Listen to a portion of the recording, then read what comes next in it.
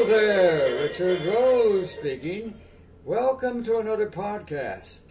The song you've just heard is Running Wild, as rendered by the great Duke Ellington Band on the 1930 recording.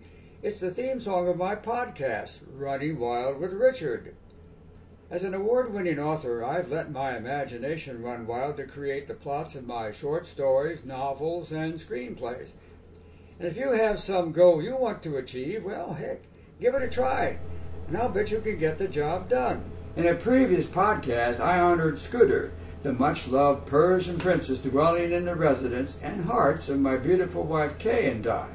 Now, this podcast honors another remarkable cat, Tiger, who became a member of the Charles Rose family when I was a boy in Kokomo, Indiana.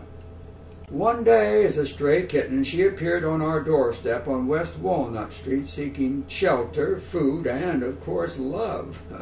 No problem there. The Rose household always welcomed stray cats and dogs, and Tiger became a special addition to the menagerie.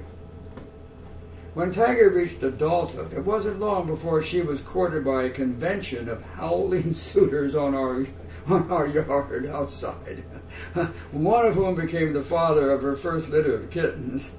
Well, since Tiger was part tiger, naturally, and part Persian, the kittens and future ones showed enough of the Persian strain to give them great beauty. After pictures of Tiger and her litters of kittens appeared in the Kokomo Tribune and Indianapolis Star, it was easy for us to find suitable homes for them.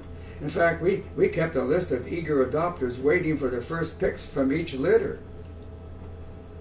My brother Charles Jr. and I always had a lot of fun playing with the kittens, and we were sad to see them leave. But there was always another litter. I lost track of how many and stopped counting with the arrivals of numbers 48, 49, and 50. And although most of them found homes locally, others were scattered throughout the country. When Tiger wasn't busy as a mother, she was smart, pert, and playful. She liked to retrieve paper balls and would bring them back to be tossed again. However, when she had her families to look after, she worried, fussed, and fumed over her frolicsome kittens, so much so that she became cross-eyed.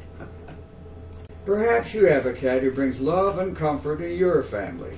I hope so, and that you enjoy this podcast as much as I do sharing it with you. Have a great day, and remember to let your imagination run wild.